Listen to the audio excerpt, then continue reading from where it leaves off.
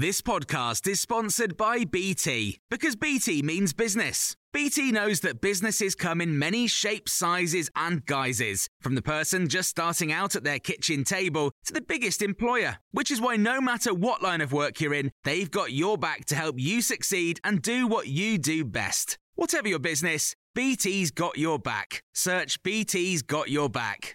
This is the Times morning briefing on Friday the 26th of December. I'm Jenny Barsby.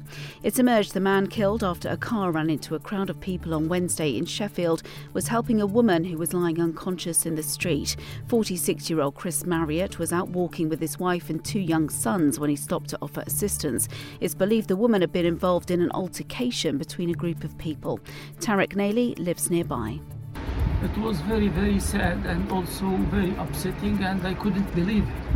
People always walking around and saying hello to each other. All of a sudden, you find people dead. Two men remain under arrest on suspicion of murder and attempted murder. A second US state has ruled that Donald Trump can't run for president there next year. The decision by Maine's Secretary of State, Shenna Bellows, is because of his actions leading up to the 2021 Capitol riots. This comes after Colorado recently made a similar ruling. David K. Johnston is a US-based journalist who's written several books on Donald Trump and explains how the decision was reached. Well, the U.S. Constitution provides, and I teach law, though I'm not a lawyer at a law school, that states decide their elections unless there is a federal law that supersedes. So, in fact, I would expect the U.S. Supreme Court is going to push this back to the states for that very reason. An Israeli government spokesperson called a deadly airstrike on a refugee camp in central Gaza on Christmas Eve a regrettable mistake. Elon Levy blamed the incident on the use of incorrect munition, adding it shouldn't have happened. The UN believes at least 86 Palestinians were killed in the attack and many more injured. David Sedney was a defense official during the Obama administration and is unsure where this will end. Attacks in Gaza continue. Hamas and Israel continue fighting. Civilians continue to die. And the threat of an expansion of the conflict, the impact in the Red Sea is already being felt by international shipping. So it's very difficult to predict just how far this is going to go. There's been a 12% rise in violent assaults on Britain's trains in the past year. Figures from the British Transport Police show there were 3,991 incidents reported in the year to November. Robberies on trains were also up by 18% at 699, and reports of sex offences rose 2.3% to 1,419. Lawyers representing victims of the Post Office Horizon scandal believe there's sufficient evidence for police to investigate senior staff for perverting the course of justice. Between 1999 and 2015, hundreds of post office owner-managers were wrongly convicted of crimes including fraud and theft based on data from a faulty tech system.